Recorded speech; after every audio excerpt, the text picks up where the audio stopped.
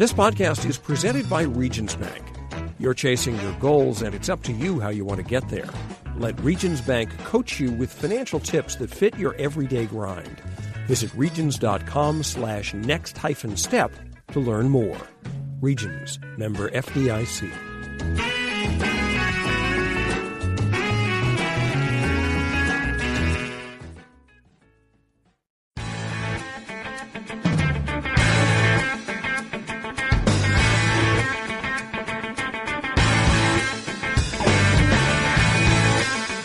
Hello and welcome to the AP Top 25 College Football Podcast. I'm Ralph Russo, the college football writer with the Associated Press. My guest this week is recurring guest, Paul Myerberg from USA Today. We have a monster show. We covered a lot of ground. We went longer than usual because there's a lot going on. This is one of the most interesting times of the year in college football. We are approaching championship weekend, and there is enough intrigue and uncertainty around the country to make just about every Power 5 title game matter. Silly season is here and is in full swing. Chris Petersen tossed everyone a curveball and stepped down at Washington this week. So we'll talk coaches. We'll talk Heisman Trophy race a little bit. Joe Burrow is the clear number one, but who is number 2 and 3? Thanks for listening to the AP Top 25 College Football Podcast. You can find us on Westwood One Podcast and on Apple Podcasts, just about anywhere you get your podcast. Please subscribe, and if so inclined, give us a good review. It helps college football fans find us, and it helps us find more college football fans, and away we go. Joining me this week on the podcast with a lot going on is recurring guest Paul Myerberg from USA Today. When there's a lot going on, I like to talk to Paul because he knows a lot. How are you, Paul? Good. You know, I went on a radio station. How many radio shows are you doing a week right now? Yeah, a few. I think I was turning down a bunch, so I think some of those folks have gotten annoyed and have stopped calling me because I was so busy I was just ignoring them. So I've had a little dip in the radio hits in the recent weeks. So I went on a radio show, nice guy, major market, but this gentleman kept calling me Myerberger over and over and over again. So made me think about that. But thank you for getting my name right, and it's great to be back on the show. It's been a long time. I think it's been 3 or 4 weeks. Yeah. So I'm really glad to be back because this is enjoyable. And it's also a really, again, interesting week because everything's going on this week. You have championship weekend. You have playoff races. We are recording this on Tuesday before the playoff rankings come out. That's not a big deal because I'm pretty sure we know who the top 4 is, and then it's going to be Utah, Oklahoma. We're interested to see where Baylor is. But we can, without knowing that, we sort of know what the weekend's playoff race ramifications look like, I think, for the most part. So we'll speculate a little bit on that, look forward. But there's also the silly season is way underway. We had, I think, 5 coaches fired over the weekend. Maybe 6, something like that. We've had 1 hired. Rutgers has hired Greg Schiano. Just before I called Paul to set up this podcast, Matt Campbell agreed to an extension with Iowa State, so he's off the board, and Florida State can look elsewhere. So there is, again, a lot going on. Heisman race, we'll probably get into a little bit of that. Let's start with some of the coaching stuff. Let's play this game. Let's play the what job is better? But maybe actually let's flip it. And what job is worse? Arkansas, Ole Miss, or Missouri? I had a coach tell me, you take any one of those jobs, you're taking a job to be fired in 4 years. I think the worst one is Arkansas, right? I mean, you have to take into account the state of things. And Ole Miss, compared to Arkansas, is like, late 60s Packers. Like, they're a well-oiled machine. So I think Arkansas is the worst of the 3 based on the uphill climb ahead. I think Missouri's did I say best? I meant worst. Arkansas is the worst. Missouri, the worst of the 3. I think Missouri's the best of the 3 because you're in the East. There's a track record of success in the 21st century. I mean, in this decade even. You have St. Louis as your recruiting hub. You have a 500 to 750 mile bubble to recruit where you can go into, theoretically, you could go as low as into some semblance of SEC country. You go into Ohio, you go into Indiana. If things were really clicking for you, I'm sure you'd have some cachet. So that's how I would rank them. Ole Miss in the middle, but Arkansas has to be the worst because you got to hire a coach with some patience because that's going to take some time. I feel like Arkansas is hiring a guy whose best case scenario is to be fired in 3 or 4 years, but have it be cleaned up for the next guy. Like, I feel like that's the coach who goes in there is going to be fired, and if he does a great job, his success will be seen in the next guy. That's that's a broad statement, but I think that's where Arkansas is right now. Yeah, I don't disagree. I mean, I don't disagree that that's a great idea for a hire. I just don't think Arkansas has the foresight to do something like that. I think they're going to swing for the fences and go boom or bust. But you're right. I mean, for Arkansas at this point, if you were smart and you were in a room and you realized that you could spend, $12 million to $15 million for a boom or bust guy, or you could play it a little safer, I think you're exactly right. I don't know if the next guy is going to either be around long enough to see it to fruition on either end of it, either because it goes 2-10, 4-8, 7-6, 8-4, and that guy jumps before bowl play year 4, or because it's 2-10, 2-10, 3-9, 3-9, and they're recruiting nicely and there's no troubles and they're retaining players and the future looks brighter, but he's fired for a lack of results. I would have to guess that based on their track record, that the most likely next 4 years is the latter. That it's a tough 4 years, and we're going to talk about who they might hire.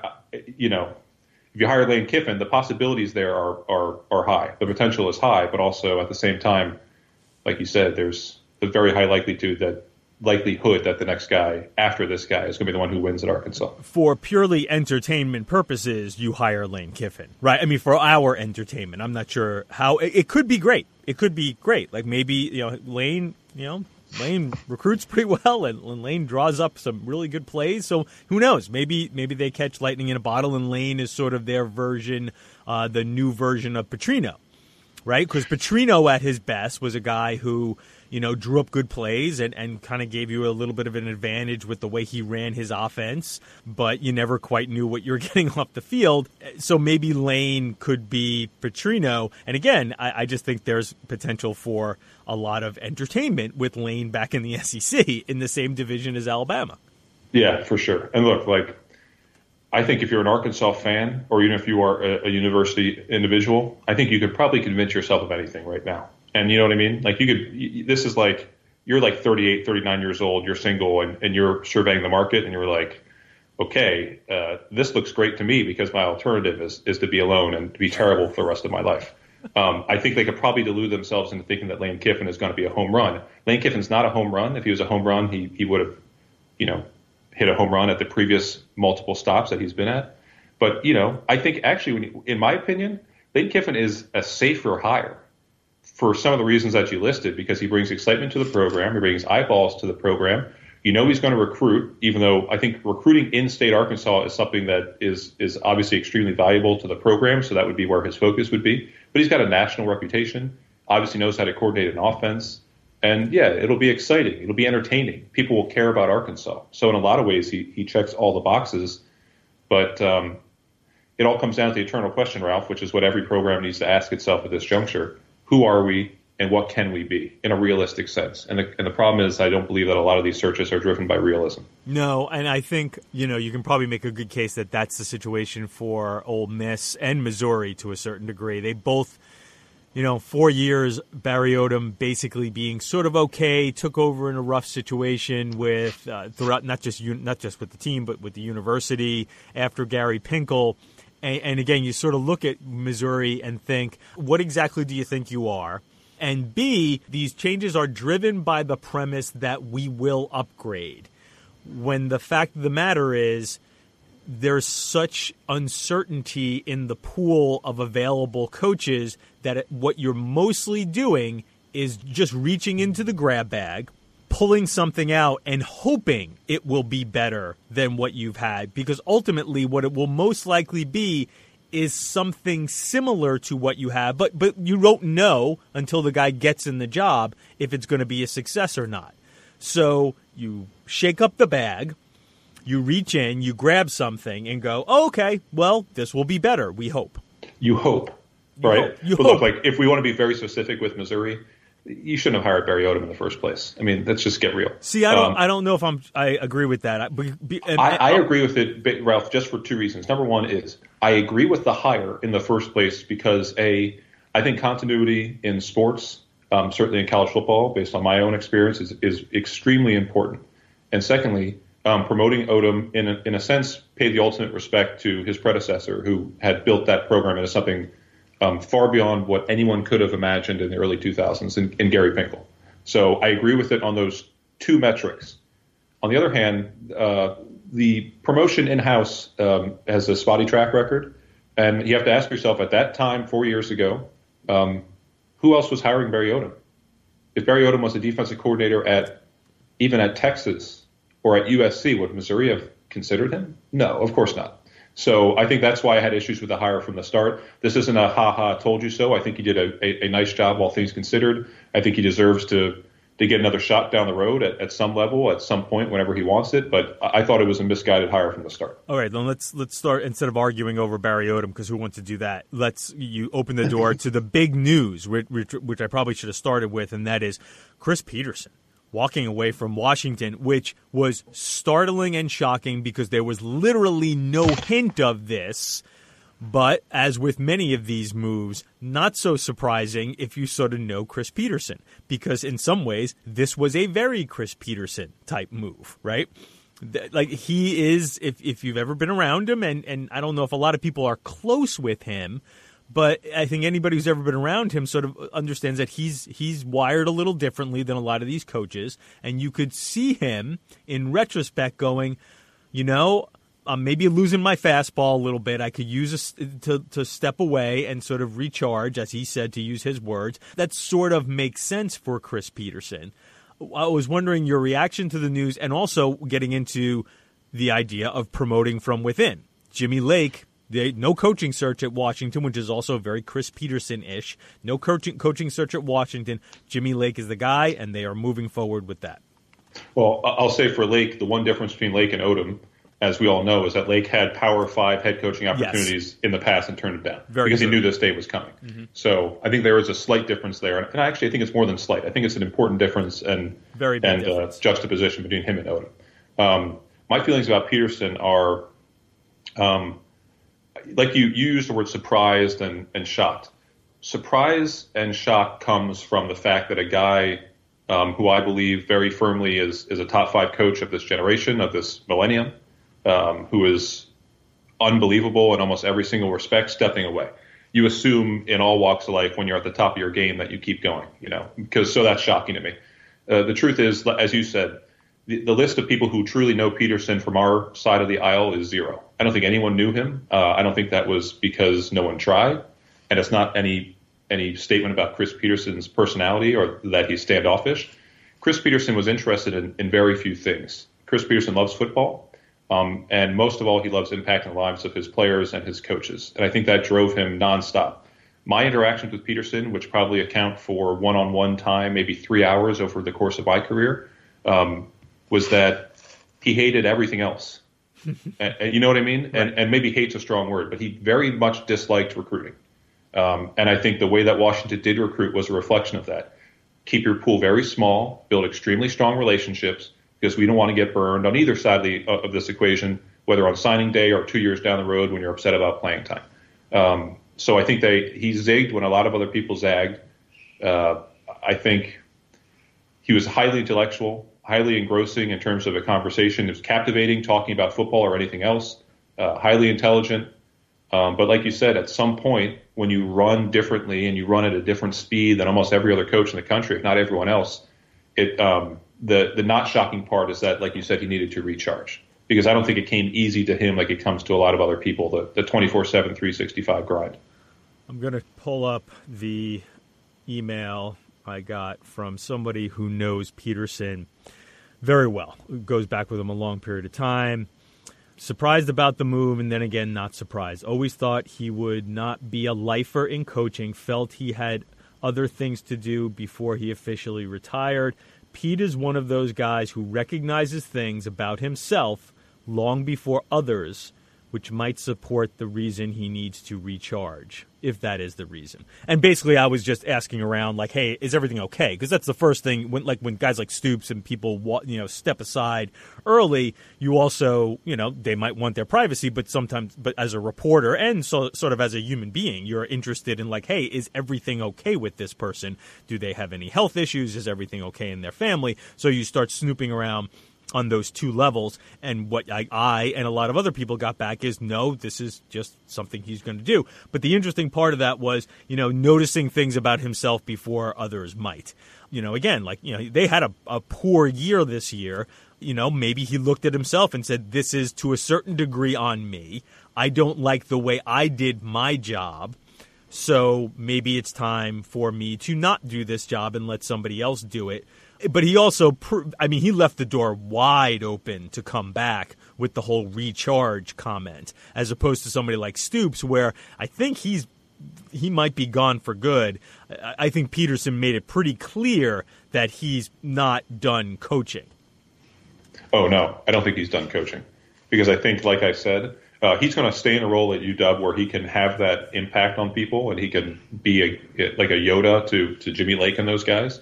But I think his heart is with development, and his heart is with building relationships with 18 to 23-year-olds. And look, I'm not going to say that he won't go to another level of competition. If I had an NFL team and I wanted to hire a coach, Chris Petersen's on the list. I don't know about you. I'm calling Chris Petersen. He's available. I'm calling him. That's an interesting one because, again, he doesn't like the recruiting piece, or I shouldn't say doesn't like, but he's a little skeptical of the recruiting piece. Unlike a guy like Urban Meyer, he is not. I'll equate it to Meyer. Meyer really is sort of an imposing figure to his players, right? I think almost all the Ohio State players, without criticizing Urban, because a lot of them loved Urban for it, will tell you that Urban is a real hard ass. And I don't know if that flies in the NFL. I've had people who have worked with Meyer, and I just don't know if 28-year-old professionals who go home to a wife and kid are going to put up with that. Petersen is not that. Petersen is definitely not that type of person, and I could see him possibly being organized in a way, and you remove the recruiting piece, and now we're just sort of building culture in the building, but I am treating everybody here like an adult. That could be interesting. I wouldn't necessarily rule that out. Yeah, and I said it before. I hope people at this point, even if I understand he's going to coach again, but just take a moment to take stock of what Petersen has done as a college coach. Because there was a time up before his kind of first two rebuilding years at Washington and he had a higher winning percentage than Newt Rockne, and he was the guy that everyone, and even I'm trying to think the last time, I think it was maybe 2 years ago. So it has been a little bit of time. But a couple years ago, I remember sitting in an office with a Power 5, a Big Ten head coach, and just talking at the end of a conversation as we do and picking each other's brains. And he was like maybe the fourth or fifth coach that I can remember who asked me, what do you know about Chris Petersen? What do you know about the way he operates, about this and about that? I think he was an object of fascination because, like you said, there are a variety of leaders in sports and life. There are yellers and screamers. There are cursors, and there are people who, only say hell, damn, and ass like Dabo. And then there are people who kind of quietly and aren't necessarily cuddly, but quietly build respect between themselves and their coaches and their players. And I think Petersen was a guy who was never buddy-buddy necessarily, but somehow developed and demanded, in a sense, the respect of his charges because he went to work every day and was consistent. And I think that consistency is what spoke to people. The other interesting thing about him, if he decides and when he decides, I want to try to coach again, if he wants to coach the college level, he was also, again, it was not a surprise that he ended up at Washington after Boise. He didn't like the idea of going to USC and sort of being a celebrity. The idea of Chris Petersen going into an SEC school is almost impossible to comprehend because, again, what you are asked to do at those schools as far as being the front-facing representation of not just the program but of the university doesn't sound like anything he would want a piece of.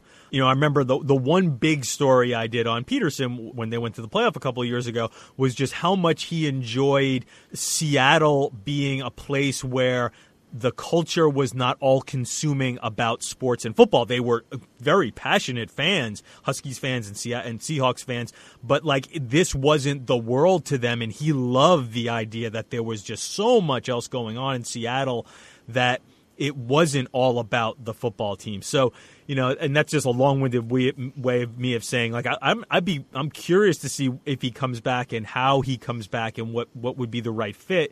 Again, texting with people who know him, somebody was like, hey, maybe he can go back and be the quarterback's coach for Dan Hawkins at UC Davis, right? Like he once was. But like, wouldn't that be a Chris Petersen thing to do? I doubt he will do that, but wouldn't that be a Chris Petersen thing to do? Yeah, he's very calculated, and I think calculated implies deviousness, but no, he's very calculated. I think he used the words, when he left for UW from Boise, he said it was time. It was time. It wasn't dollars and cents. To him, it was time. I know that in addition to family needs and wants from his side, he just felt that it was time. And I have no doubt that he sat back at some point this season and felt that something was off and said it's time. So time will tell, obviously, where he comes back. But college football needs Chris Petersen because you need guys who do it the right way, run clean programs, develop talent, and win. Yeah. Give me the antidote to your SEC madness. Yeah, we'll see how this plays out with Petersen. As of right this moment, USC still has a coach, and it's still Clay Helton. I don't want to do too much into the speculation of that. Florida State has not hired a coach, but thinks there'll probably be a bunch of these hirings as early as next week because now the timetable for getting this thing done is so ramped up. Which, let me ask you this, before I get specifically into Florida State. It seems like if you look at the last couple of years, there have been a lot of like hires that have just gone off the rails. And maybe that's just perception because we've had a couple of guys fired after 2 years. But it does make you wonder, between the uncertainty of the whole process in general and now you ramp up the speed of the process, it just seems like the last thing in the world. It makes me believe if I'm USC, why don't I just keep Clay Helton?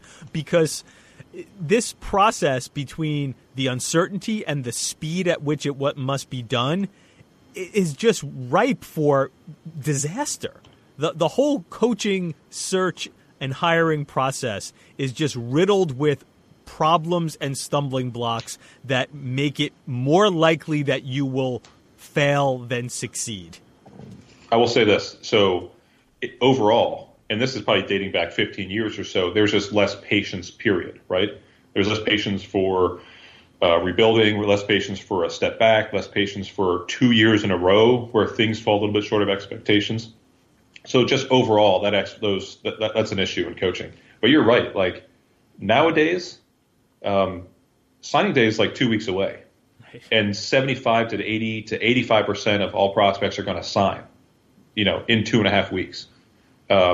So if you're going to fire somebody and you're Florida State, like you almost begin to understand A, why you would fire someone in October, November, and B, you need to have someone ready to go. Because you miss one recruiting class and all of a sudden, 2 years later, you have no depth and things fall apart. I don't think that this early signing period is conducive to smart decisions, well thought out decisions, reasoned decisions, because you're like looking at the clock like, damn, we got to go. We need to hire somebody today.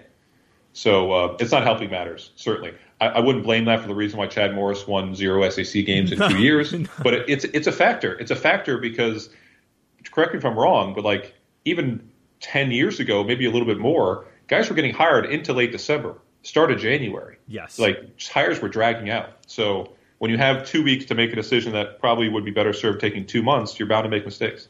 Right. You also end up putting the coach in a situation, and this is something I think that happened with Taggart and probably happened to a certain degree with Morris, because now, okay, you've hired him. He's got 2 weeks to go until signing day. Now he has to throw a staff together, which means that maybe he's not getting his first choices, because that's the thing. Like, you're making long-term decisions based on short-term factors because, well, I can't get this guy until after the Rose Bowl, so I'm going to take this other guy, be it at the head coaching level or then you're bringing your head coach and he has to make that decision on an assistant level. So these are supposed to be long-term decisions, but you're making them determined by short-term factors because you can't get that guy until January 2nd. Terrible idea, right? I mean, just you're putting yourself in a major hole by how you're going about making these decisions. Yeah, and you are bound to make a mistake.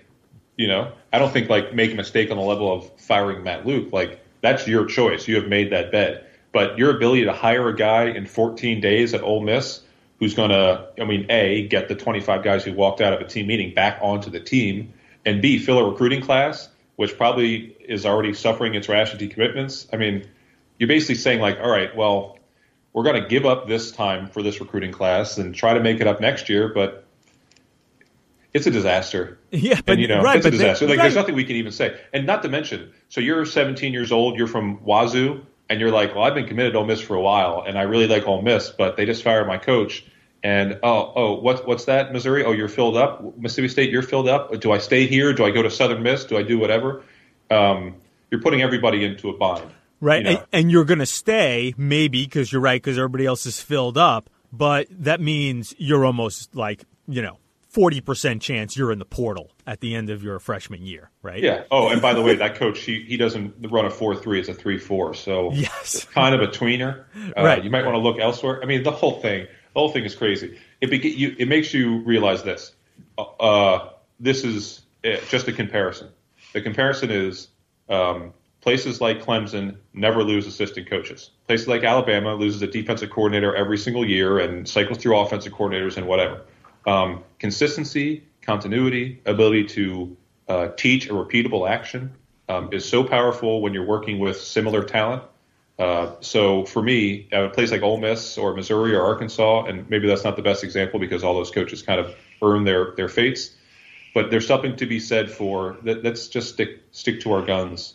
We're not going to win a national championship. It's okay to go 6-6, 7-5, 8-4 every single year.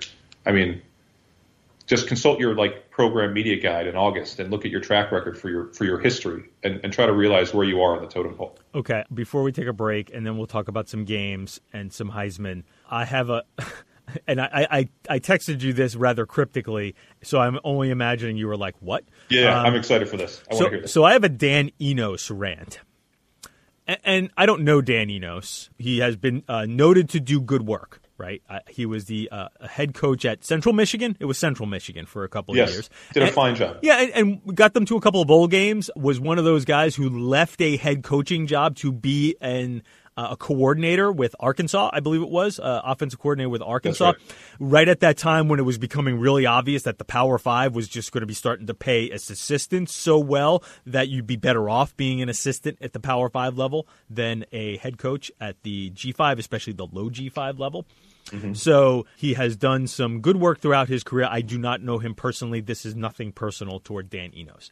But last year, when Miami made its hire of Manny Diaz then hired Dan Enos, and a lot was made of Dan Enos leaving Alabama. And a lot was also made of Dan Enos' time at Alabama, because I had Alabama fans telling me, why would Jalen want to transfer and not have the coaching of Dan Enos? Why would Jalen possibly want to leave here early and not even serve because he'll be far better served as a backup being coached by Dan Enos than he would be by, going elsewhere and looking for a new job somewhere else. Okay, that's fine. And Enos did well at Tua and Hurts were both really good players. So clearly he must have done okay to at least not screw them up. And then Miami came in and grabbed Enos, and Manny Diaz could not tell enough people the best commitment I got, forget the transfer portal, forget recruiting, was Dan Enos. And we wrote stories about where's Dan and how he sort of snuck out of town in Tuscaloosa and ran over. And that was a huge, huge hire. And Dan Enos, I should have done this before. Dan Enos is making a lot of money now as Miami's offensive coordinator. And I'm going to try to find exactly how much he is making. USA Today will have that information. Yes, it will. Because USA Today is really good at that. So you look it up. You look it up for me. You look it up for me. Excuse me. So anyway, so now I bring up him because now he has been at Miami, and Miami is a tire fire. Their offense is miserable. They have multiple quarterbacks who look completely inept in different ways, right? Like different levels of ineptness. Like Jaron Williams is like that inept that you say, boy, that guy could be good, but like he just makes way too many mistakes. And N'Kosi Perry is inept in the way that like, boy, that guy looks like he's afraid to play quarterback. And my point of this is a guy who's now become probably a millionaire on the backs of like being at Alabama, situating himself with not just Nick Saban, the great coach, but Alabama's great players. Jalen Hurts and Tua Tagovailoa essentially made Dan Enos a millionaire, right? Because he got to be near these five-star players, and he became a great coach and really much desired and well-sought-after coach because of that. And again, I'm not trying to pick on Dan Enos because there's a lot of good coaches who sometimes find themselves in bad situations and have bad years.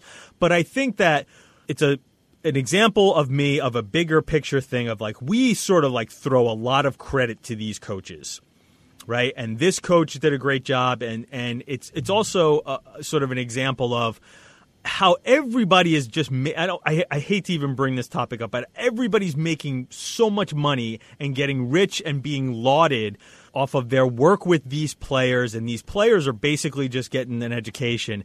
And it's just like Dan Enos became a superstar because he got to hang around with Tua Tagovailoa and Jalen Hurts, and became a millionaire because he got to hang around Alabama around all their five-star players.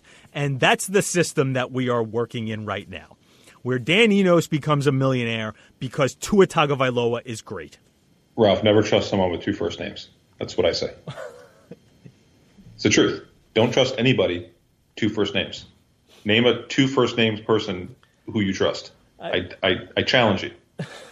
I will not do that because I will. Well, I can't think of any. Yeah, there you go. Let me say about Enos. We don't have our 2019 numbers. Last year for Alabama, he was making like $500,000. So you assume that he's upper ranges of six figures, maybe close to $1 million. Yeah. He didn't do a good job this year. I don't think he earned $1 million at Miami. Yeah, I'm not looking for you to defend him. I will leave it at that. We will go to a break, but I think he is indicative of a system that allows the coaches to become stars simply by proximity to players. And that there are far less really great coaches, a lot of good, hardworking coaches, but far less really great coaches, but a lot of really great players who then make their coaches look like great coaches. But what does that say about how we cover the sport? That the stardom of players has not grown; it's remained stagnant. The stardom of a player in 2019 is as famous in 2019 as OJ was in 1967 as a player. The stardom of players has remained on a straight line, high, but it's plateaued.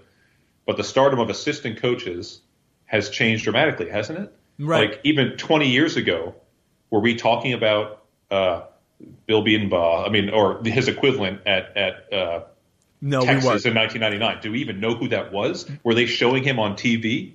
With a graphic? We were not because we've gotten so deep into the weeds on this sport, and we need to cover it at the next level. We keep pulling the onion, pieces of the onion back to try to find what really makes this thing go, what really makes this team interesting, because fans want that, right? They want every last detail. So we start diving into who are the good coordinators, and then it's who are the good assistant coaches, and we cover it like it's big news. Like when Dan Enos becomes the offensive coordinator at Miami, it's no longer just a brief in the paper. Like that wouldn't have even been more than 250 words in the Miami Herald 10 or 15 years ago. And now it's a big deal. It's a talking point for us on podcasts. And again, that it's the reason why we have a job. I don't necessarily want to crush the sport too much, but the sport has become so big, we cover it on such a granular level. This is the result of it. We dig so deep and try to find, like, where are the advantages, who are the up-and-comers, and fans want to know that, and we want to know that, and needless to say, these coaches and their agents want us to know that because it benefits them. So, you know what? Maybe we are part of the problem. But we are. We are absolutely. Not to mention the fact that we have no idea what constitutes a good offensive line coach or a good offensive coordinator or a good defensive coordinator. Other than what people tell us, right? And we hope that we're asking experts who let us know. But generally speaking, almost everybody we're talking to has some type of agenda. So we see results, we ask experts, and then we sort of put two and two together and see how that plays out. But ultimately, like any good coach will tell you, I am as good as the players I have. There you go. All right. You're exactly right. All right, we're going to take a little break. I'm going to cool off. I almost feel like I have to write Dan Enos an apology letter because I didn't necessarily mean to crush him. I was just trying to make a broader point using him as an example. We're going to take a little break here on the AP Top 25 College Football Podcast. We will talk about championship weekend and a little Heisman with Paul Myerberg from USA Today right after this.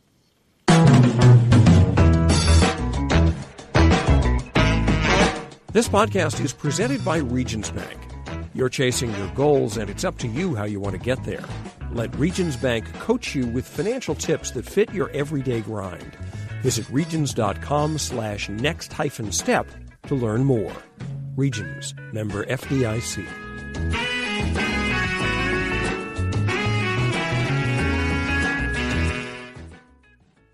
And we're back on the AP Top 25 College Football Podcast with Paul Myerberg from USA Today. So championship weekend, Paul. Ralph, let me ask you quickly, do you write letters to people?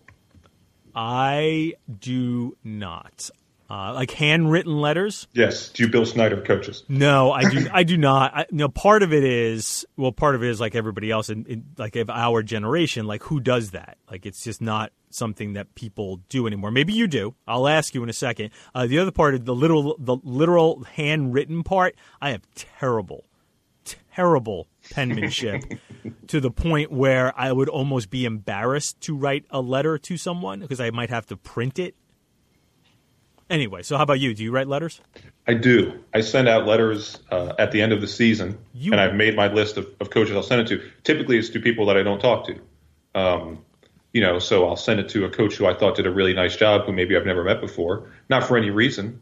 I don't pretend to think that it's going to turn into some amazing relationship with Chris Kleiman or something like that. But, I don't travel as much as I used to. Maybe you as well. Mm-hmm. So I don't get FaceTime with a lot of people. I mean, I get 1% to 2% of the FaceTime that I used to. So it's a way, at least for me, to because I can't call him.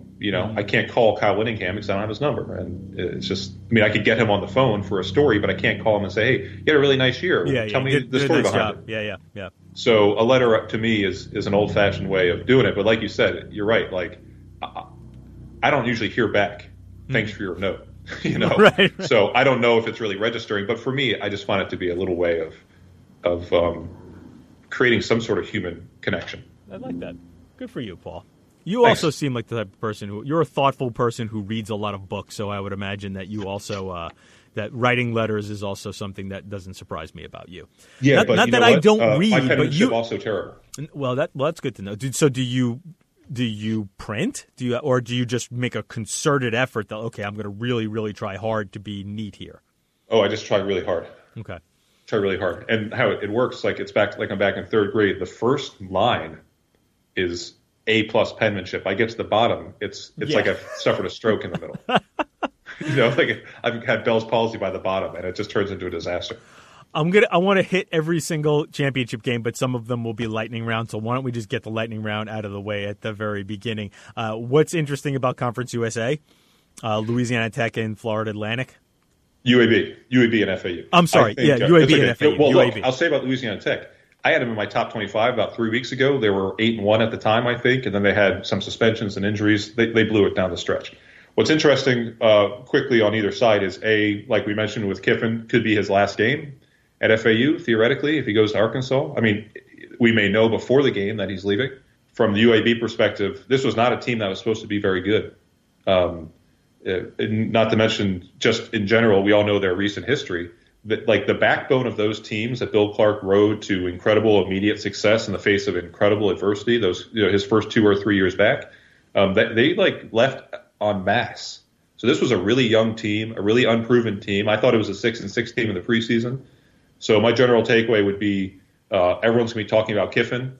I think for me, if I'm a Power 5 AD and I'm looking and maybe I'm going to my Group B guys, Bill Clark to me is a safer pick as a program builder than Lane Kiffin. Yeah, I think Bill Clark at a place like Ole Miss might not be a bad idea at all. Boy, the MAC, it was a rough year in the MAC in that nobody really sort of asserted itself. I think you have a 6-7, a couple of 7-5 teams squaring off in this championship game. But hey, Jim McElwain, who I trashed as a hire before the year, did a great job at Central Michigan. Really great job. They're playing tremendous offense. And Central Michigan, Miami. Yeah, biggest turnaround in the FBS this year by McElwain. They were 1-11 to 8-4, potentially 9-4. Like you said, the MAC has been a disgrace. To me, this is the worst the MAC has been in a really long time, at least in the last 5 years. Part of the issue is NIU. It's clear that coaching turnover has finally caught up with them. Toledo was at one point 4-1 with a really good loss to Kentucky and a nice win against BYU, and they turned into one of the worst teams in the Group of 5 for the last month and a half. I thought Ohio under Solish, this was going to be the year they won the MAC. They didn't even win their own division. So this feels to me kind of like that time when UCLA made the Pac-12 title game because USC wasn't eligible, and you were like, well, we've got to send somebody, know, and it feels like they're just sending somebody right now because this is not what we're used to. We're used to seeing at least one MAC team in the top 25 at this point of the year. If App State had beaten Georgia Southern and not basically sort of fell asleep for the first 2 or 3 quarters of that game, because I think if they just would have had 10 more minutes or 5 more minutes, they would have won that game. Would they be the Group of 5 representative in the New Year's Six, or would they be playing for that going into the Sun Belt Championship against Louisiana? I think they'd be in the driver's seat, don't you? I mean, I understand that the American has better name recognition and better reputation with the committee, but if you're App State and you're 12-0, and this isn't your first rodeo, you've been dominant for 3 or 4 years in a row under Satterfield and now Eli, and you have 2 Power 5 wins. You are the team of the Carolinas. You own both states. To me, I would put them in the driver's seat. It'd be hard to say from my perspective, let's say Memphis and Cincinnati had equal records, how they would consider Memphis having beaten Cincinnati 2 weeks in a row. But clear to me that if App State was unbeaten, if Cincinnati beat Memphis, there's no way that a 10-2 Cincinnati team was going to come over 13-0 App State, from my perception. Yeah, and speaking of coaches, Billy Napier has done a nice job at Louisiana. Another guy who hung around Saban and launched his career. And you know what? But he's also done a good job. He's done a nice job. They're going to give App State a game, games. even in Boone. Yeah. I think Louisiana's they had a rough week against Monroe, which is a rivalry game, but they've been pretty dynamic and pretty dominant through most of Sun Belt play. So I think they're going to give App State a game. And one thought I had about Napier when I realized that they were going to go 10-2. There is this chase, kind of by proxy, to be Saban's replacement. These guys scattered across the country who you're like, could be him, could be him, could be him. One of them, in Billy Napier, took over a program that was on a bit of a downswing under Hudspeth, had run into some trouble, and has done the best coaching job of all the accolades. So I'm not saying you go from Louisiana to Alabama, but maybe if Saban stays another 5 years, it's Louisiana to X school to Alabama. I'm just saying. I mean, he's a guy who is building a reputation, I think. Out in the Mountain West, it's Hawaii against Boise State. Boise State, sort of in the on-deck circle for that New Year's Six bid. If Memphis were to lose to Cincinnati, that's an assumption on my part. Which is very weird because at this time of the year, you get some very weird things going on in your mentions. And I had Cincinnati and Boise fans fighting in my mentions over the weekend because I think I had said, I think I would take Cincinnati, even if, over Boise, if Cincinnati beats Memphis for that New Year's Six bid, because I hate to sort of punish Cincinnati for playing Ohio State. Ohio State would beat anybody other than maybe Clemson and a couple of other teams. So I'm sort of by saying, you have 2 losses, so we're going to eliminate you, doesn't seem right when they played Ohio State. Anyway, I don't know, that's a little here or there, but your thoughts on that or anything else about Hawaii and Boise? I totally disagree with you about Cincinnati, Boise State. Okay. Boise State has a better Power 5 win, Florida State against UCLA. I mean, they're both terrible. Florida State 6-6, UCLA is 4-8. It's a better win. They both beat Marshall in non-conference play by similar results. No, that's not true. Cincinnati tore the doors off of Marshall. Okay, you're exactly right. Okay. Still, both beat Marshall. Okay, that's fine. And I think, wasn't Boise on the road? Boise, Marshall was at Boise. Marshall was at Boise. Okay, so both beat Marshall in non-conference. Okay. Boise's got the chance for 5 wins against bowl teams in conference play, counting Hawaii twice. That includes a top 25 team in Air Force. Cincinnati has 2. Even one of them is Central Florida, but Central Florida is no longer in the top 25. Right. The East was weak, and Cincinnati also drew or missed most of the good teams in the West. In the West. Yeah. And also, look, this is not to take away from Cincinnati turning into a top 25 program under Fickell. I mean, if he's there next year, they'll be right back in the mix. They haven't been that good for the last month. They haven't. Yeah. Struggled with ECU. That's true. They struggled with Temple, and Temple's good nonetheless, but they struggled in 2 road games, ECU and another that I'm blanking off the top of my head. Oh, USF. They needed something USF to break down the stretch. Right. Yep, on the road. They got Charlie Strong fired. Thanks. And then Boise has been rolling. Okay. Boise's really good. This is Boise. I think Boise gets in at 12-1 over 11-2 Cincinnati. Okay, we'll agree to disagree on that one.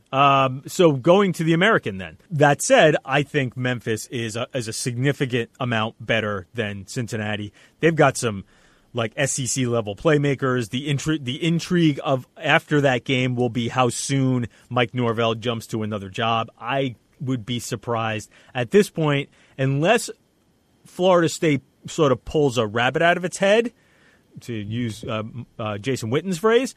I would be surprised if it's not Mike Norvell as the next Florida State coach. Again, unless they just find like a big fish somewhere and it's all of a sudden they surprise a lot of people and it's Mike Gundy or and it's Gary Patterson, something like that. I think it's probably just going to be Mike Norvell, which would be a very good hire. But anyway, that's after the game. Who do you think will win the game? And do you think Norvell will be around much longer after it? Yeah, I thought from this past weekend that Memphis is the better team. I think everyone really agreed that that's probably the case.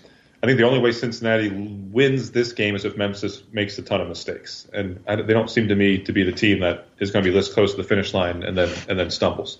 So I got Memphis winning the game, and yeah, I mean, whether it's Ole Miss or it's Florida State or another, Mike Norvell needs to strike because you can do this again next year, if possible, go 12-1. If you do, that's incredible. But you're probably not going to have your stock be any higher than it is right now. So you could wait to see if X job opens, that's your dream job, quote unquote, or you can go to Florida State or Ole Miss right now. And I think most guys, if they're smart, you take a bird in the hand. Yeah, and Florida State, listen, I think there's a lot of building to be done at Florida State. I think that there is significant work to be done there. I do not think it is a quick turnaround, but it is also Florida State.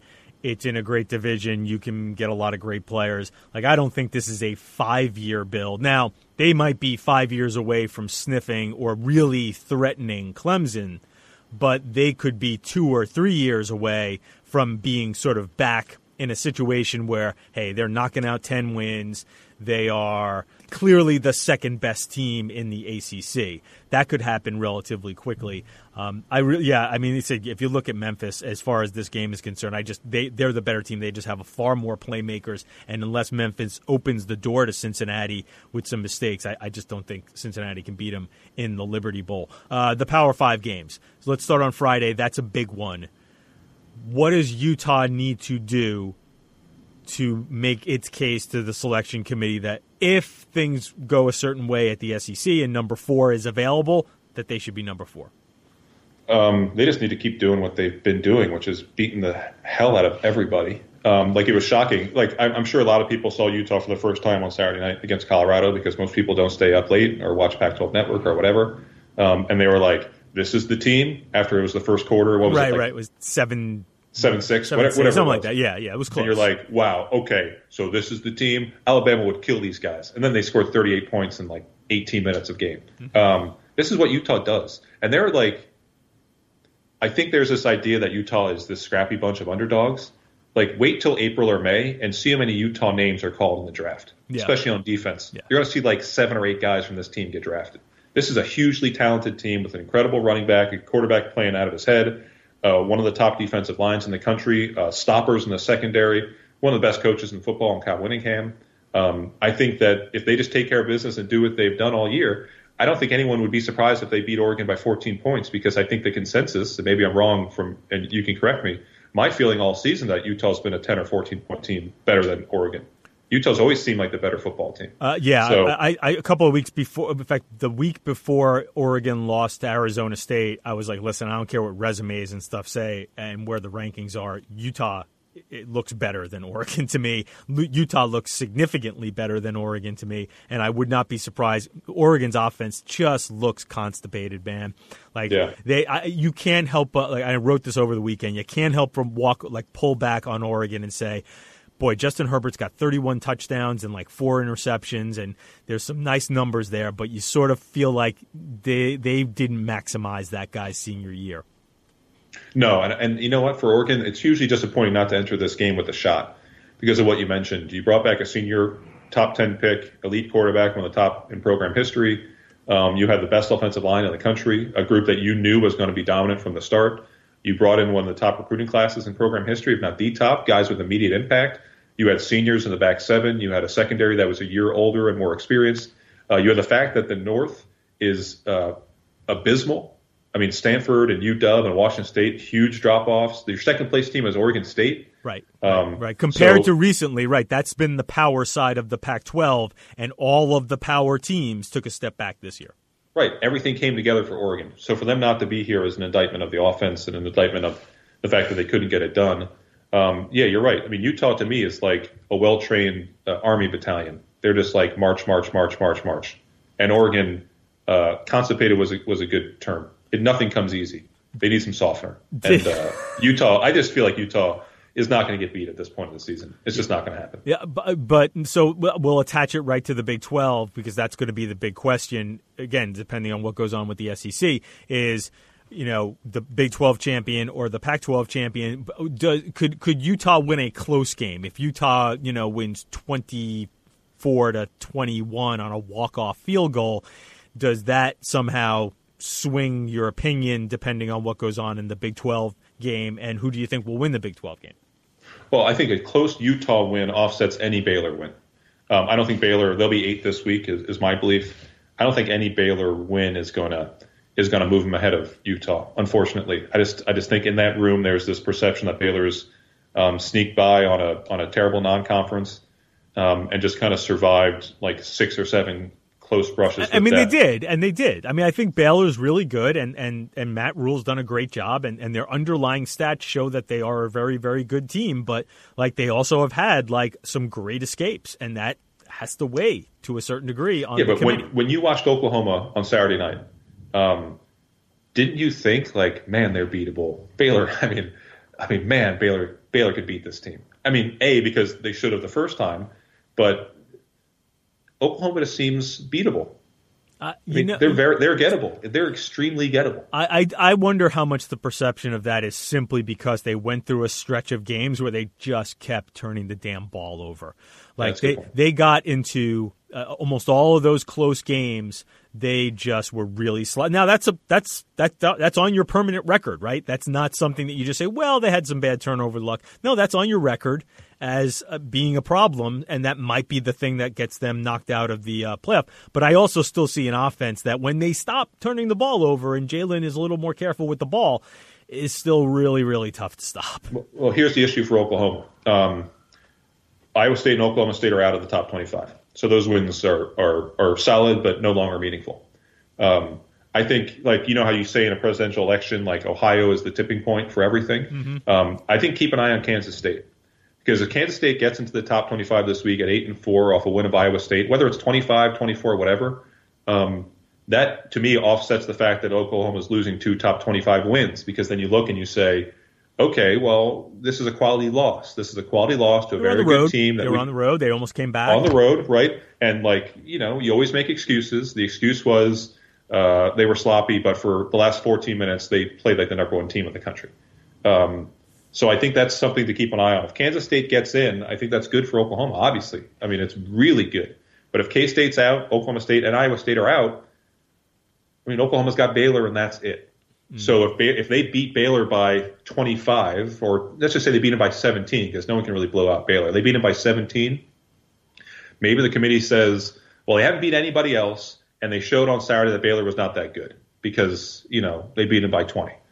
Just playing devil's advocate. I don't think it's – I think a week ago when you saw Oklahoma State and Baylor both in the top 25 and you saw that they were playing Oklahoma, and then you looked at Utah's schedule, I think it would have been easy to say, oh, Oklahoma's got they've got it made. They just got to win out. They've got 2 quality wins. I think it's more nuanced than that. I don't think it's going to be as easy as they win and they're in. Okay, so my quick read is I think the committee has become enamored with Utah's blowouts because they're so dominant. If they do it again, I think they're in good shape. And I think they might. I think they might beat Oregon by, as you said, a couple of touchdowns, maybe more, because they look like a platoon at this point. But it is interesting when you start digging, because I love the analytics. So when you start digging into the numbers, like, the SP Plus and FPI on ESPN, and there are some others out there, Sagarin or FEI, like Oklahoma is a little ahead of Utah in most of those metrics. Not a lot, not a ton.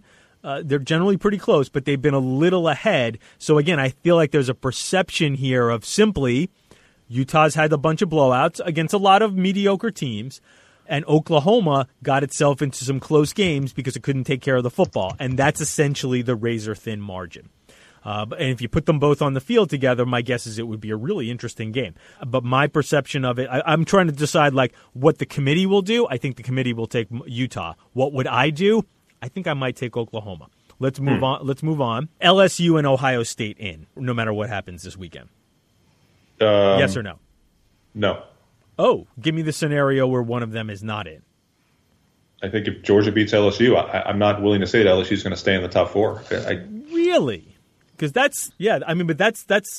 is the default position right now, that there's no way LSU, all LSU has to do is show up, and they're going to get in the playoff no matter what happens in the SEC championship game.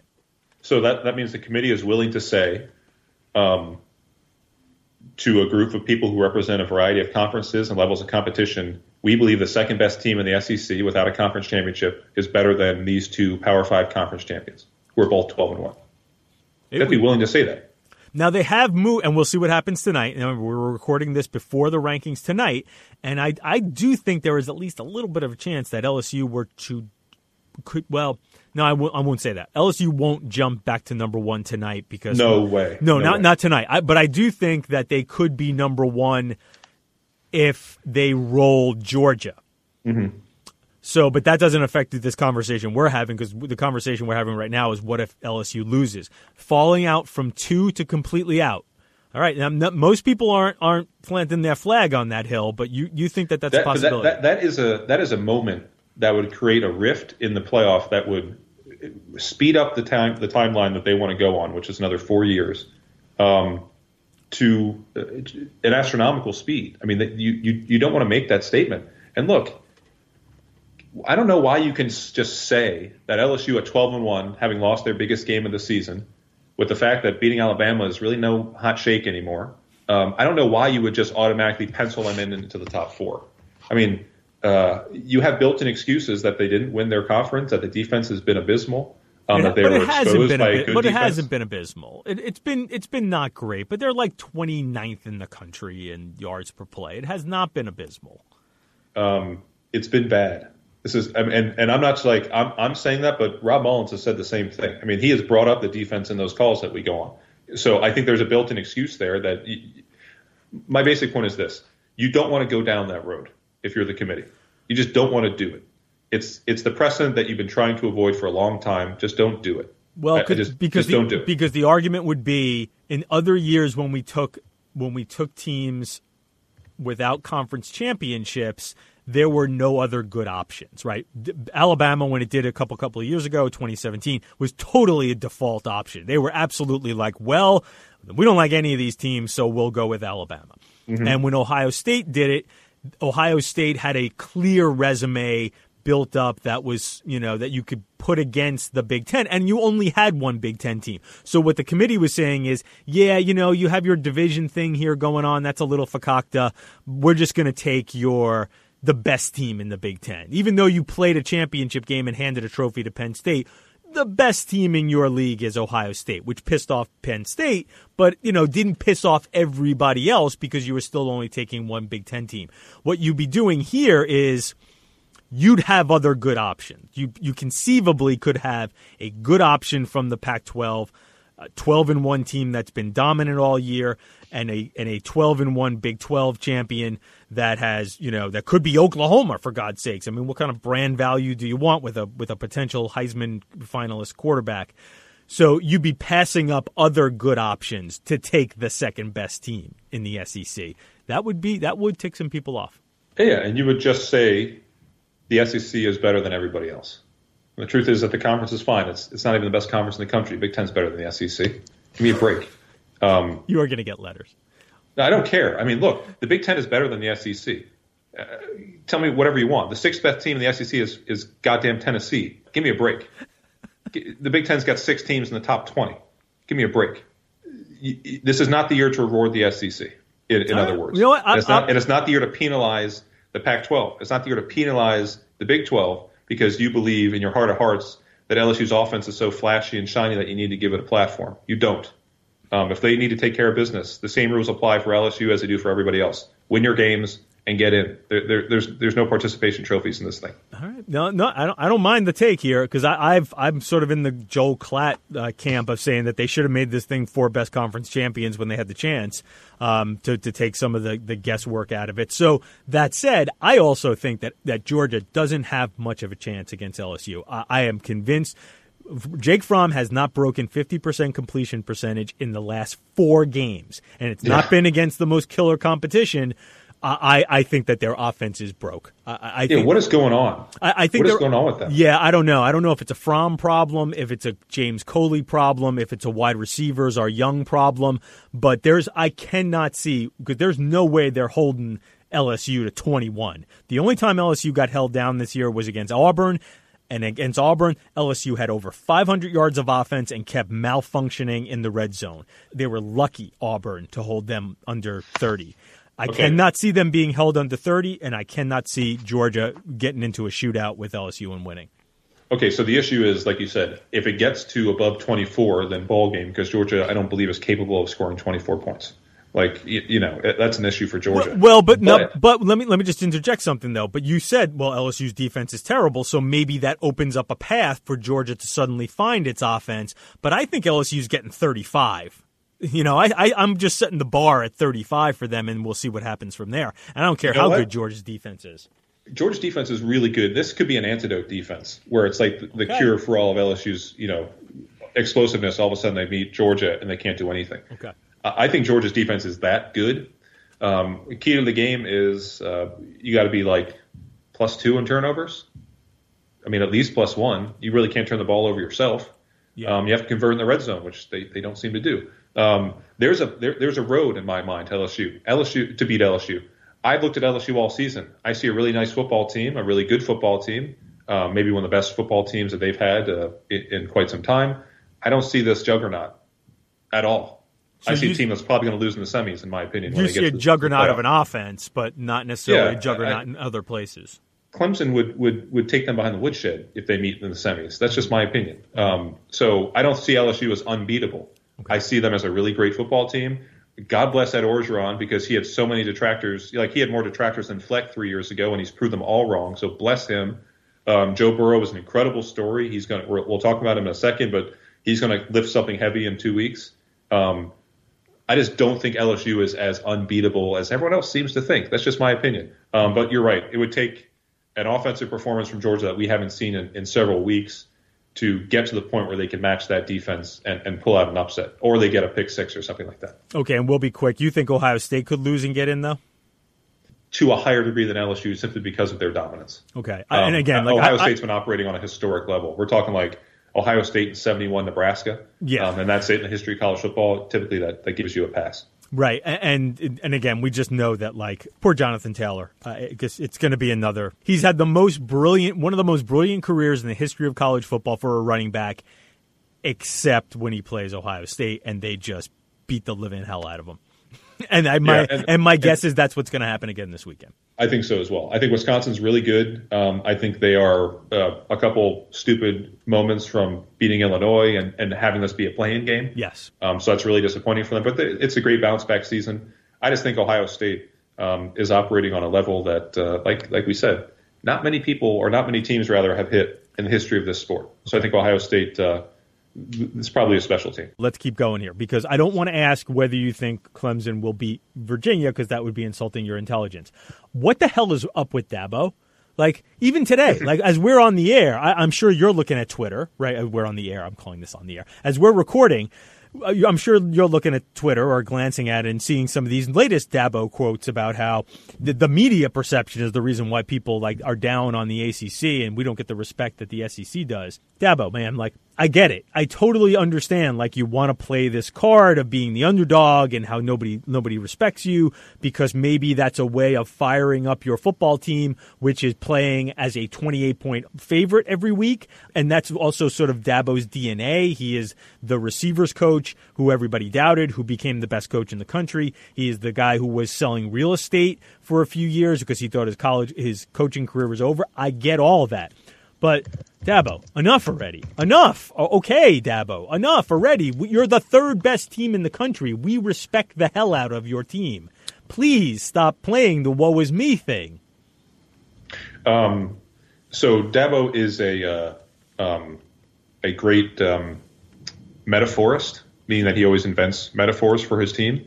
Like in the past, he's done windshield versus the rearview mirror. Like, there's a reason the rear view is small and the windshield's big. You're supposed to look ahead and not look back.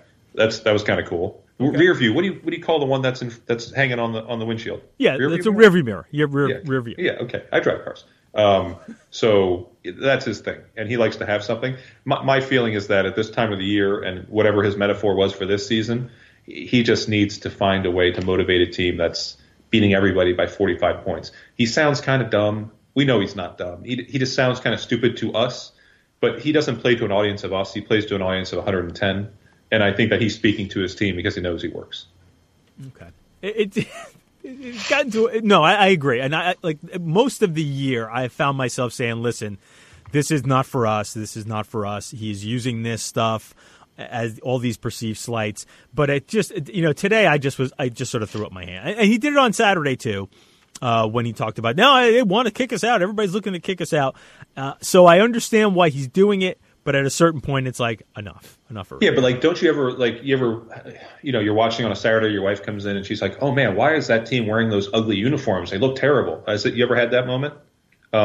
Yes. That's when I say to Sam, I'll be like, well, look, you think they're ugly. I think they're ugly, but the team loves them, and the 18-year-olds who are visiting love them. So sometimes it helps to realize that we're not the target audience. Okay, it's good. I think Dabo's speaking to a smaller crowd. I'm glad you talked me down from that. Because it's hard not to respect and in some ways like Dabo. He is generally good for our business. So I'm glad you've talked me out of being mad at Dabo. So okay, we played the scenario game here. You think Clemson is at worst the second best team, right? You think Clemson and Ohio State are the best two teams? I'll say this right now, is just between the two of us. It's December 3rd. Clemson's still the best team in the country. Yeah, they might be. They're going to win it again. Okay, I've become a little infatuated with what I've seen out of Ohio State. Justin Fields, holy God, that guy. They get yards very easily. Ohio State. They just pick. They like 5 yards is just like, oh yeah, I'll take that. I'll take that 5 yards. I'll take that 5 yards. That can be a scary team. But yeah, ultimately, like, you're right. Like, I won't argue with you. Like, I may debate you a little bit. I may say, well, I kind of like Ohio State a little more. But if you want to plant your flag on Clemson is the best team in the country, that's fine. I'm not. Yeah, it's hard to argue with that. But like you said, the genius of Ohio State, certainly on offense, is exactly what you mentioned. There's no negative. You know what I mean? It seems like it's very infrequently when it's like 3rd and 9 or 2nd and 11. They're just always moving forward. They're like we said about Utah. They are a battalion on the march. They are just on the march. And sometimes it's like a 45-yard play, like when Fields came back from the injury and he just flung it down the left sideline for a touchdown. And other times it's like 6 plays, 79 yards, 3 minutes and 12 seconds, and each play is like 8 yards, 16 yards, 7 yards, 4 yards, 31 yards. Yeah. They're frightening. They're a frightening matchup. To me, I know LSU has been the team that you've been anointed to see LSU Ohio State in the championship, and that may very well turn out to be the case. To me, the Clemson-Ohio State matchup, theoretically in a championship game, is the matchup of the two most balanced, complete, all 3 phases, maybe not kicking for Clemson, but it's the best matchup of 2 complete teams in the country. Very nice. Joe Burrow is going to win the Heisman Trophy. This will be our last topic. Andy Staples got into trouble on Twitter this week, which was odd because he encouraged people not to vote. Are you a Heisman voter? I'm not a Heisman voter anymore. I am. I gave that stuff up. Yeah, it's pretty dull. So anyway, the point being that like there are games to be played this weekend. You shouldn't, and I agree with you shouldn't vote until the games are played this weekend. Even if you think Burrow, which you probably should, I think he'll run away with it. But there are 2 other spots on the ballot that are really hard to determine. So you shouldn't vote until after this weekend because you should wait to see how those other 2 spots, these players are going to play for those other 2 spots. Again, that's for some reason made LSU fans mad, but people get mad at everything. Who are you looking at as first of all, I don't want to assume you have Burrow number 1. Who do you have as number 1, and who are you looking at for those 2 or 3 spots? Yeah, I've got Burrow number 1 because he's setting records. In those final 2 spots, it's like a combination of Fields, Young, Hurts, primarily. I probably will end up going 3 quarterbacks, which is really pathetic. Like if Chuba Hubbard, if Oklahoma State had beaten Oklahoma this past weekend and he had gone over 150 or 175 and played a key role, I would have been able to stomach putting him number 3 just to give some diversity. But this is boring. Voting for the Heisman is boring as all hell. You're told all year who you're supposed to vote for, and everyone just does it. My 3 points about the Heisman, number 1 is it should be 5 every year.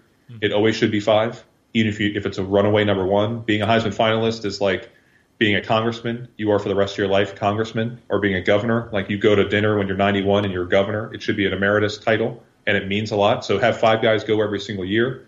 And secondly, I always wonder, I get 3 votes. I could vote for anybody, and they would never know. I always thought, like, if I put in an offensive lineman from Marshall as my 3rd vote, like that would show up and blow people's minds, right? Because if you get 1 vote, you're going to be on that printout we get on Saturday night. You know what I mean? It'll be like Joe Burrow, 12,000 points, and then Sam Hudson, 1 vote. Right. Just to mess with people. I think the Heisman Trust is like real fuddy-duddy. Do you think you should have 5? You're talking about 5 finalists, but do you think you should be able to vote for 5 people? Because that's been a theme on this podcast throughout the last few weeks. Brett McMurphy talked about it. I talked about it with Heather Dinich. So do you think you should have 5 spots available? Oh, I don't. They want 5 finalists as well. Like I'm not the only person who feels strongly about this. No, they want. Well, they would mind more finalists. I'm a big fan of more finalists, but they also want more spots on the ballot. So you're not just voting for top 3; you're voting for top 5, and that makes it easier to get 5 finalists every year because there's more votes in the pool there, right? Well, that's not how statistics work. No, but you could. No, I understand the idea, but you could do 1 through 100. You're going to get the same variety and the same percentage of votes for everybody. No, I understand. So it's the same. There are 2 different tracks here. So do you want 5 finalists every year? But would you also like to be able to vote for 5 players? Oh, I don't care. I like making lists. If they want me to vote for 25, I would do 20. Like that would be fun for me. Like to go through everything and rank them. That would tickle my brain like you would believe. Okay, so you're not a zealot on that one, but you just want 5 finalists. Because you do 1 through 3, you're going to get the same results as if 1 through 5. That's just how it works. So I think I just want to see 5 finalists every single year. You know what I mean? Like okay, that's fine. No, I'm with you on that. We still talk about Troy Davis, who played for 2 crappy Iowa State teams in 1995 and 1996. We talk about Troy Davis because he hit 2,000 yards, but he was a Heisman Trophy finalist. Like you see Troy Davis on the street, and you've got a little 4-year-old boy with you, and he's like, "Oh, who's that guy?" And you're like, "That's a Heisman Trophy finalist, son. He was a Heisman Trophy finalist. For all else that he could do, he was a Heisman Trophy finalist." So I think it's a reward. We don't give these guys any money. I mean, God forbid. At least you could do is like reward 5 of the best players in the country. You get to come to Manhattan, eat a steak and some lobster, go see Rent or whatever is still playing on Broadway, and then you get to sit on stage and be a Heisman Trophy finalist. That's in your Wikipedia page. When you die, that's in the first line of your obit. Short of wearing his jersey at the time, there's no chance you would be able to identify Troy Davis walking down the street. No way. I have no. I'm sorry. For me to identify Troy Davis, he would have to go back to a time machine, get his exact size and build, and all of his pads and uniform from 1995, 1996. And then come back and then walk in front of me and then turn his back so I would see Davis on the back. Right. I would have no idea who Troy Davis is or what he looks like. I don't even know what he's up to. I hope he's doing well. You would have to be walking through Lincoln Memorial Stadium in Lincoln, seeing him dart through Cornhuskers. Right, like breaking a tackle from whoever was starring for those teams in the 90s. Right. Here's a question, Ralph. Okay, so you and I, we go to this is obviously unrealistic because we never see each other, but you and I go and we have a drink. We go for a bagel at Mile End down the street from me, okay? Okay. We come out and all of a sudden we see Tua Tagovailoa walking towards us on Atlantic Avenue. Mm-hmm. Do you think that if we followed Tua and he took a left on Smith Street, top of Smith, back down Court, would he get stopped in our neighborhood? Would anyone recognize him in our neighborhood? No. You don't think so? So you think Tua Tagovailoa could spend 30 minutes walking through Brooklyn and no one would recognize him? I think that the probability is low. Like, I think he could be. Because, listen, there are kids who watch football. There are young football fans, and especially kids, because kids are really in tune to that stuff. So maybe, but I think the chances are less than 25% that if Tua Tagovailoa took the walk that you suggested, he would be recognized. Wow, that's great. That's really funny. That's not the case everywhere. No, I dig that. Yeah. On that note, we have done this is a monster podcast getting you ready for the weekend. I hope you all enjoy it because I very much enjoy talking to my friend Paul Myerberg. Thank you very much, Paul. Paul, the great national college football writer from USA Today. Thanks for taking all this time and covering all this ground. Yeah, and enjoy the weekend, Ralph. It's going to be fun. And now, 3 and out. First down. Tom Herman is gutting his staff at Texas. Those could end up being the most interesting coaching moves of this entire offseason. The Longhorns have enough money to make a bunch of assistant coaches millionaires, and including some of the ones they don't hire just by offers. Will they try to pry Joe Brady away from LSU? Chad Morris is a free agent now that he's been fired at Arkansas. He certainly has a good pedigree from his time at Clemson. On the defensive side, maybe Texas makes a move on, Clark Lee from Notre Dame. Could they convince Jim Leavitt to join the staff? He's another guy who's sort of a free agent right now. I know this. There's a good chance a bunch of coaches are going to get raises because of Texas. Second down. There is one too many bowl-eligible teams this year, which likely means one of those extra 6-6 MAC teams is staying home. Sorry, Eastern Michigan or Toledo or maybe Kent State. The SEC and Big 12 both won't have enough bowl-eligible teams to fill their spots. The ACC has one extra eligible team. So that means some group of 5 team, and I've seen it projected maybe Air Force, maybe it's one of those MAC teams. Some group of 5 team is going to end up in a Power 5 bowl game and be very, very happy about going to Shreveport or maybe Phoenix. Third down. It's impossible to be too far off the radar during championship weekend, but let me go to Conference USA.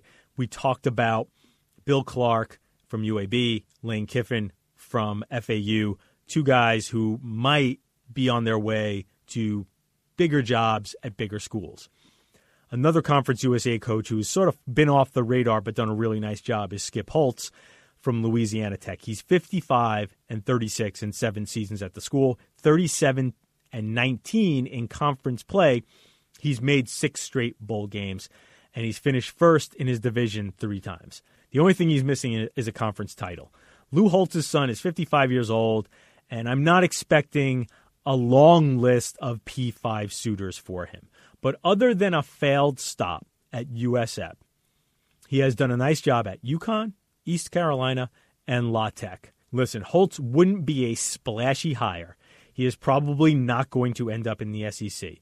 But there are going to be other coaches landing bigger jobs who don't have the track record of success that Skip Holtz has. That's the show for today. I'd like to thank my producer, Warren Levinson, for making me sound good. You can find this podcast on Apple Podcasts, at Westwood One Podcast. Please subscribe so you do not miss an episode. I'm Ralph Russo, the college football writer with the Associated Press. Thanks for listening. Enjoy championship weekend and come back for more next week of the AP Top 25 College Football Podcast.